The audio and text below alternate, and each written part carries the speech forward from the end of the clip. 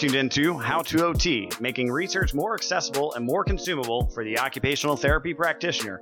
Here's your host, Matt Brandenburg. Today, I am joined by Sarah Pease, one of my classmates in the OTD 2020 cohort at Washington University in St. Louis. Sarah, thanks for being on the show. Awesome. Thanks for having me, Matt. Of course. Yeah. Sarah is from Rochester, Minnesota. You are a former basketball player, and I have to say, one of the happiest and most positive people I've met. It's been a pleasure going to school with you. I'll let you know, Matt, I'm no Michael Jordan, but we'll say this podcast is my last dance as far as OT school goes. So I thank you for having me, and I want to give you a big kudos. I've gotten to kind of hear about your OTD project, from earlier in our program in the proposals course, and it's been really awesome to see everything come to life. And you're a pleasure to work with, and I've really enjoyed getting to know you, so thank you. No problem. The least I can do. This has been a really fun project for me. I love listening about everybody's research, and I truly believe that it deserves to be celebrated and disseminated because there's so much people can learn from this. And let's see, for you, we're going to talk about two of the projects that you've completed while here at WashU. Yep. One is your doctoral research project, which is actually a program development and evaluation project. But that is called Evaluation of the Vision Loss Self-Management Leader Training Webinar Program. Yep. And then the other is going to be your practice model that you developed called Overcoming Vision Loss, the Promotion of Engagement Model. Yep. And I have to say that the OT in promotion is capitalized. So fun little flair. Thank you. Yes, I'm a fan. So Sarah, what led you to take on these projects? Was there something or someone that inspired you?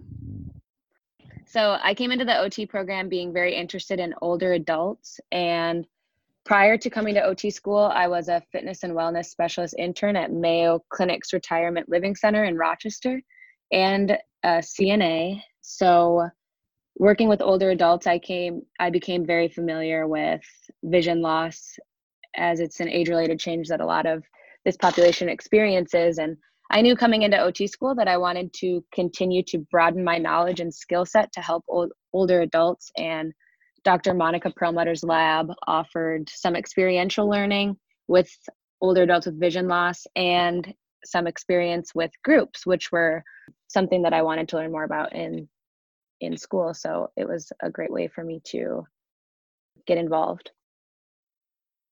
That's awesome. So you have background experience in working with this population, and you've also, for both of these projects, had to really dive into the scientific literature and evidence surrounding the science of vision loss. What are some of the main takeaways you found in diving into this scientific literature? So the literature really highlights all of the challenges that vision loss poses to someone's independence. And with the older adult population continuing to grow in the US, there obviously becomes a need for specialized care to meet the specific needs of their eye conditions and their comorbid conditions. So one way to meet this need is through self-management, which is a health promotion approach that's used to address the needs of individuals with chronic conditions. There are 6 additional core self-management skills, which are problem solving, decision making, resource utilization, patient-provider partnership, action planning, and self-tailoring is really that general self-management skills. And then, some researchers have taken this a step further, and to address the needs for those experiencing vision loss, they've made vision loss specific self-management programs. And these programs have demonstrated increased activity participation, reduced depression in these folks, and improved self-efficacy. So your project included testing the effectiveness of a leadership training for a self-management program. Can you describe to us what this program looks like, or what the vision loss self-management program looks like? Yeah, so the vision loss self-management program is 6 sessions, and I'll go through each session. So session 1 basically helps individuals with vision loss understand self-management. It goes into problem solving and goal setting. And then the second session is about assertive communication. Third is physical activity and exercise. Then they have a session on managing difficult emotions. The fifth session is about partnering with their healthcare providers. And then the last one is helping them utilize community resources and planning for the future. And this program has been held in the St. Louis area almost 6 times. I say almost because we were in the middle of the program this semester when the virus hit, so we didn't quite get to finish it. But the Vision Loss Self-Management Program is a really great program for individuals because it allows them to gain knowledge, and it may equip them with new ways to cope with their loss of vision. And I thought one of the coolest parts really is that it helps them connect with others who may be having similar experiences to them. I love that it brings the community aspect into the program as well. Yeah. Why, Sarah, is it important to have a leader training for this type of program? Yeah, so following the implementation of the Vision Loss Self-Management Program, Dr. Perlmutter, whose lab I was in, she basically started to see a need for a leader training. And this OTD student before me, Rachel Kozolinsky, completed a needs assessment in 2016 at a conference where, need for a vision loss self-management leader training was identified. And from there, Rachel completed a literature review, and she looked up applicable theories and literature on leader training best practices and webinar training best practices. And then she determined content for 6 2-hour webinar sessions, which is the Vision Loss Self-Management Leader Training. Why did you choose to deliver this training in webinar format? This leader training was offered to clinicians across the country, and a lot of those people that took that needs assessment at that conference in 2016 were offered to partake in the leader training program. And the best way to reach an audience beyond the St. Louis region was through a webinar format. That makes a lot of sense. Yeah. Yep. So what does the leader training program look like? Yeah, so this program, like I said, is 6 2-hour webinar sessions.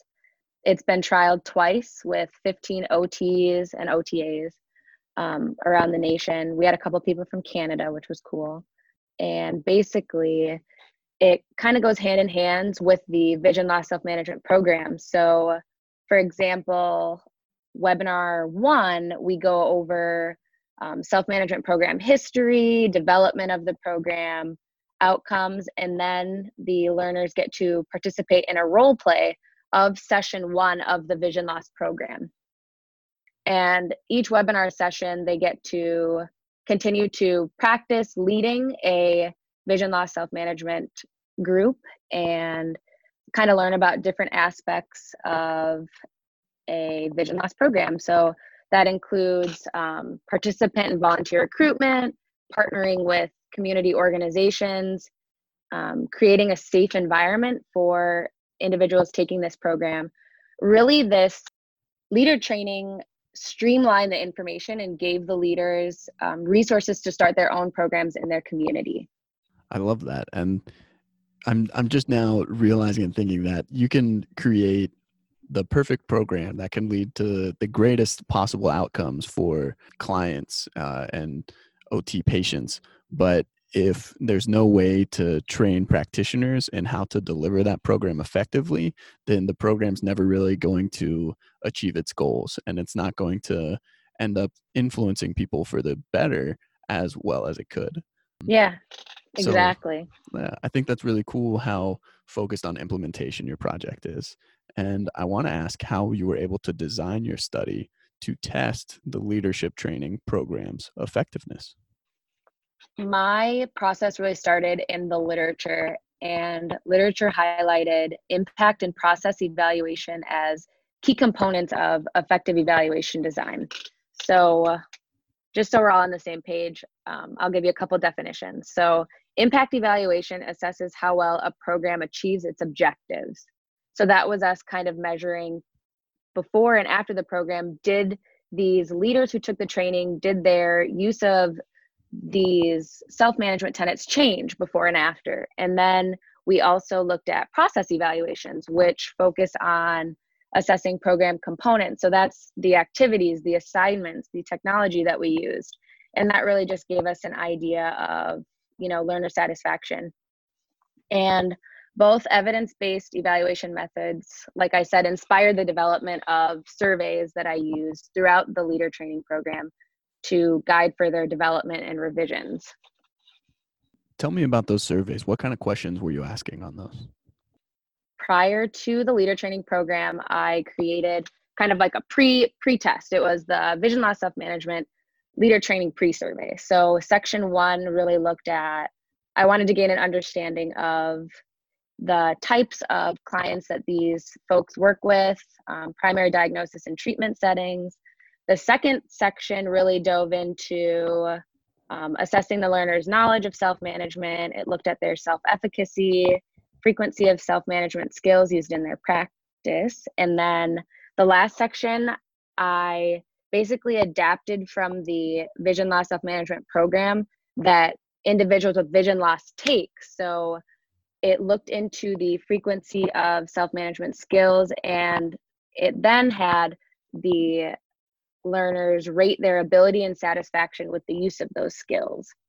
Then participants, they obviously attended the webinar. So they attended these 6 2-hour leader training sessions over a 10-week period. And after each session, they completed session-specific surveys. So these were really satisfaction and feedback surveys. And this is where we got that process data, where we were able to gain an understanding of their satisfaction with content and also their satisfaction with the different technology and interfaces that we were using. This includes some feedback questions that really allowed them to tell us, what they liked, what they didn't like, and what they were using in their practice. How satisfied were your participants with those aspects of your study? Yeah, it was really great to see. Pretty much they were all either, satisfied or very satisfied with the different content that we provided and different activities that they got to participate in. And, through this COVID time, a lot of us have become familiar with Zoom, and thank goodness they were all pretty satisfied with Zoom back then too. That is great. That is great. One finding from your study that I found really interesting is that participants reported that they utilize self-management skills more in their practice following the training. How does their increased use of self-management skills impact their interventions and the outcomes of their clients? So my evaluation didn't specifically look at changes in outcomes of clients, but we did find statistically significant changes in learners' frequency of addressing self-management skill education in their clinical practice. So specifically, there were changes in the clinician's utilization of self-management skills, such as assisting clients in engaging in physical activity and exercise, educating and encouraging clients to actively partner with their doctor. There were some changes in educating and assisting clients to utilize assertive communication strategies, exploring community resources, and helping clients plan for the future changes in their health or vision. We also saw statistically significant changes in the learner's knowledge of self-management in general, a use of a self-management approach in their practice, and we were happy to see just that their overall, self-efficacy and confidence in using self-management improved after taking this program. Yeah, that's great. So participants were not only satisfied with the program, but they also were able to recognize how the program was affecting their practice. Yep. We were really, really glad to see that. That's great. Can you share a clinical example or maybe a story of when a participant saw a positive health outcome in a client after they completed this training? Yeah, so I guess I'll share more of a personal experience. So I've been a part of 2 vision loss self-management programs, and the most recent group was very fun to be a part of. The resilience of the individuals always amazes me. And I think a huge positive health outcome is that these individuals really gain social support and social capital from this program.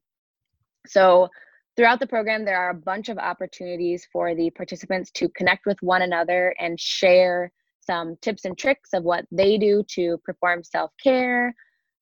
This time around, there was a lady who was saying since she lost her vision, she's having trouble putting on makeup, for example, and a couple other participants, had lots of tips, and it's really cool to see them share ways that, they've overcome their vision loss. And with that said, we help members set up kind of like a call system or a call chain.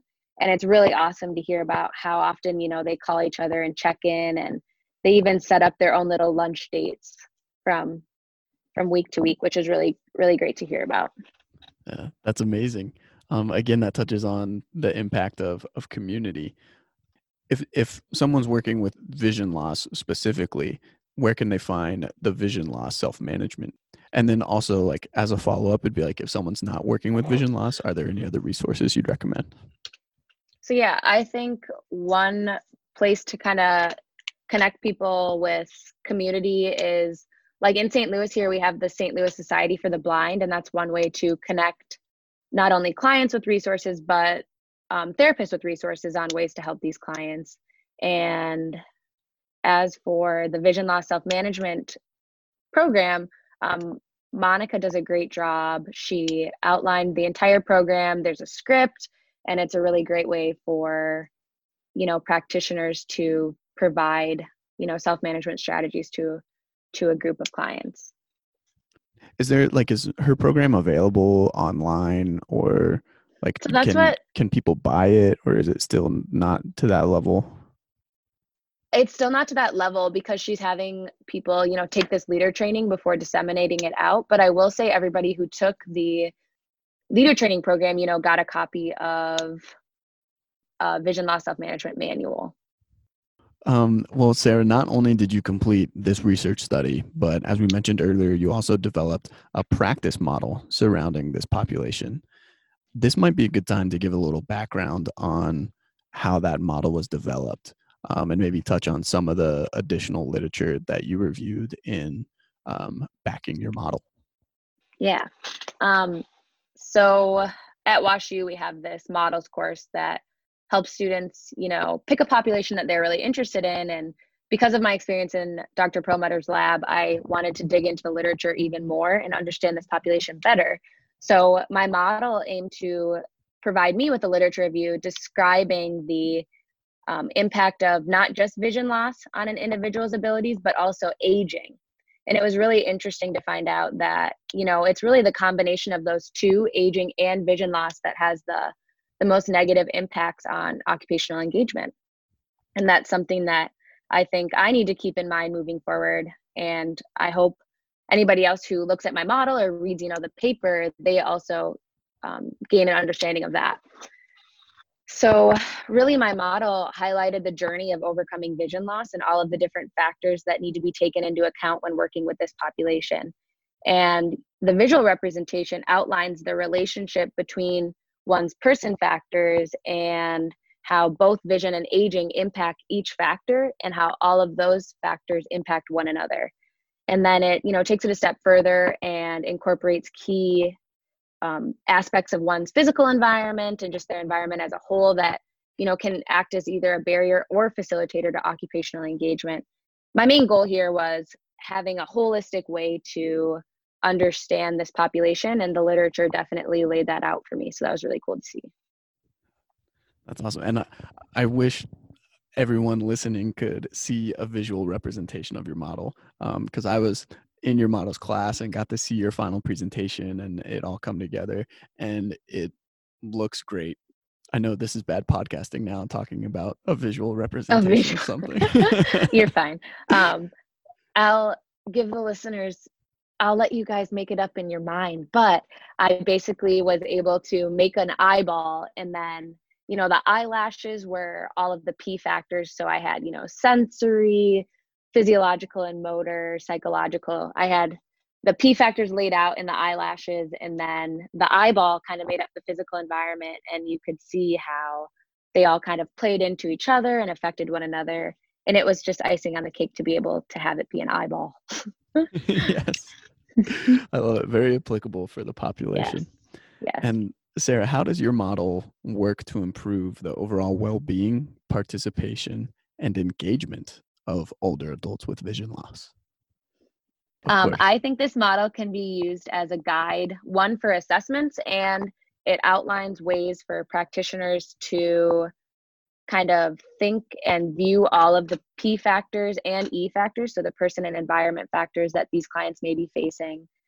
This goes beyond the reason that this client that you have in front of you may be referred to. It goes beyond this loss of vision.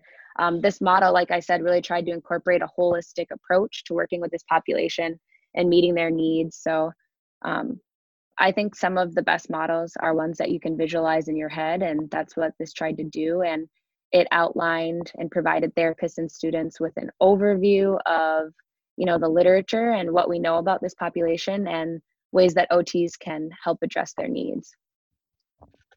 I love that. In a sense, you created a model that helps people see the whole picture of their clients, which is that like kind of ironic because their clients have vision loss? Yeah, I guess. Well, either way, it's a great model. Thank you. Awesome. Well, Sarah, I'd love to ask you some more personal and opinion type questions now about what you've been able to accomplish over these past couple of years. Cool. First off, what have you enjoyed most about your projects? I've enjoyed hearing about clinicians' experiences with, working with individuals with vision loss, and just kind of how they take the information that was presented to them through the Vision Loss Self-Management Leader Training Program.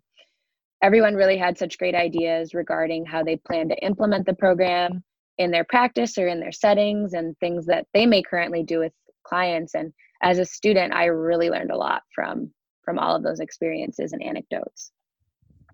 And this is a shout out to Monica. I've really enjoyed being able to work with Dr. Monica Perlmutter. She was a great mentor, and she really allows students to become leaders of their projects and in the lab, and it was just a very enjoyable experience. So thank you. Okay, so how will your participation in this program development project and then your model influence your future practice? Over the last 3 years, self-management has been ingrained in my head, and I'm grateful because I think it's a great approach and great way to address a variety of chronic conditions when working with my future clients. And when it comes to program development, I think a big takeaway for me was the importance of evidence-based, practices and literature to kind of guide your journey and evaluation even. I mean, I think going into this, I wouldn't have even thought about looking up program evaluation literature. And so it was really cool to learn from what others did, and it helped influence what I was doing. And, for my model, obviously, I think gaining a deeper understanding and really looking at the literature again is something that I'll continue to do. Do you feel that what you've done is going to influence your future career decisions? Yeah, I think from this, I have gained an interest in program development, and one key part of effective program development is effective evaluation, and understanding, one, is what I'm doing changing anything, and are the people that are taking my program, are they satisfied? So I think it's been a big takeaway for me, and it will definitely influence my future career decisions and what I do with my career. What do you hope that occupational therapy practitioners take away from what you've shared? Yeah, so for my model, I hope that, OT students and clinicians can gain a better understanding of kind of the compounding effects of aging and vision loss on this population, and really provide a holistic view and how they're assessing and intervening with their clients. And then I think for my OTD project, I think that OTs have so many opportunities with program development. And I think just remembering that process evaluation is a key step in it, because it can help you refine your program and make it even better. All right, Sarah, we're almost to the golden nugget segment. Yes. But before I ask that question, I wanted to ask you now if there's anyone you'd like to thank or acknowledge in the completion of these projects. In addition to Dr. Perlmutter, who I've already thanked, I want to give a shout out to my models class, who Matt was a part of. It was really fun getting to work with everybody over the course of the year, and they all were, key to feedback in my model creation, and it was just fun. And thank you, Dr. Taft, for a great year and giving us all the opportunity to grow and collaborate with one another. It was a great class, and It was fun. I'll be honest though, I still am kind of upset that we never got our end of the year potluck due to COVID. Me too. We should have done like a virtual potluck, even though we couldn't all share. Maybe we can still schedule something like that. We'll have to. Okay, Sarah, what's one thing you've learned from this process that you wish everyone knew? Yeah, I would say don't be afraid to innovate and develop something new if there's a population that you think their needs aren't being met. And, don't be afraid to dive into the literature and come up with ways to meet their needs. Be my big takeaway. Thank you. I love that. Thanks for listening to How to OT. Tune in next time for another episode where we bring accessible and consumable research straight to you. I'm on vacation. If you don't like your life, then you should go and change it. I'm on vacation every single day, 'cause I love my occupation. I'm on vacation every single day, every single day. Can we redo this one? Absolutely, yeah. Every single day, 'cause I love my occupation. I don't know, Matt. Let me restart this. Every single day, every single day. Sorry, can I restart this one? I'm just smiling down upon my enemy. Okay, you just want me to hop right in? On a daily. You say you hate your job, but you'll never leave. But that it wasn't easy, but right now I'm living breezy. Build ascension from the And yeah, go ahead. Hey, I'm on vacation. Illuminate my future bright, so thankful for everything. Sorry, cut this part, but For all I need, open arms, embracing life, and all of which you gave to me. yeah, cut that, Matt. Yeah, no worries. Man, this is hard. Okay. I love the life I live and enjoy the ride along the way. I'll make a living. So take this part out, Matt. Thank you. I got one life to live, and I wouldn't live in no other way. Hold on, Matt. Cut this. 'Cause I love my occupation. I'm on vacation every single day, every single day. You're totally fine. I'm probably the worst podcaster. I feel like I have to do this a lot. I'm on vacation. If you don't like your life, then you should go and change it. If you don't like your life, then you should All right, go cool. and change it. If you don't like your life, then you should go and change it. If you don't like your life, then you should go and change it. Ugh. Okay, last time, Matt.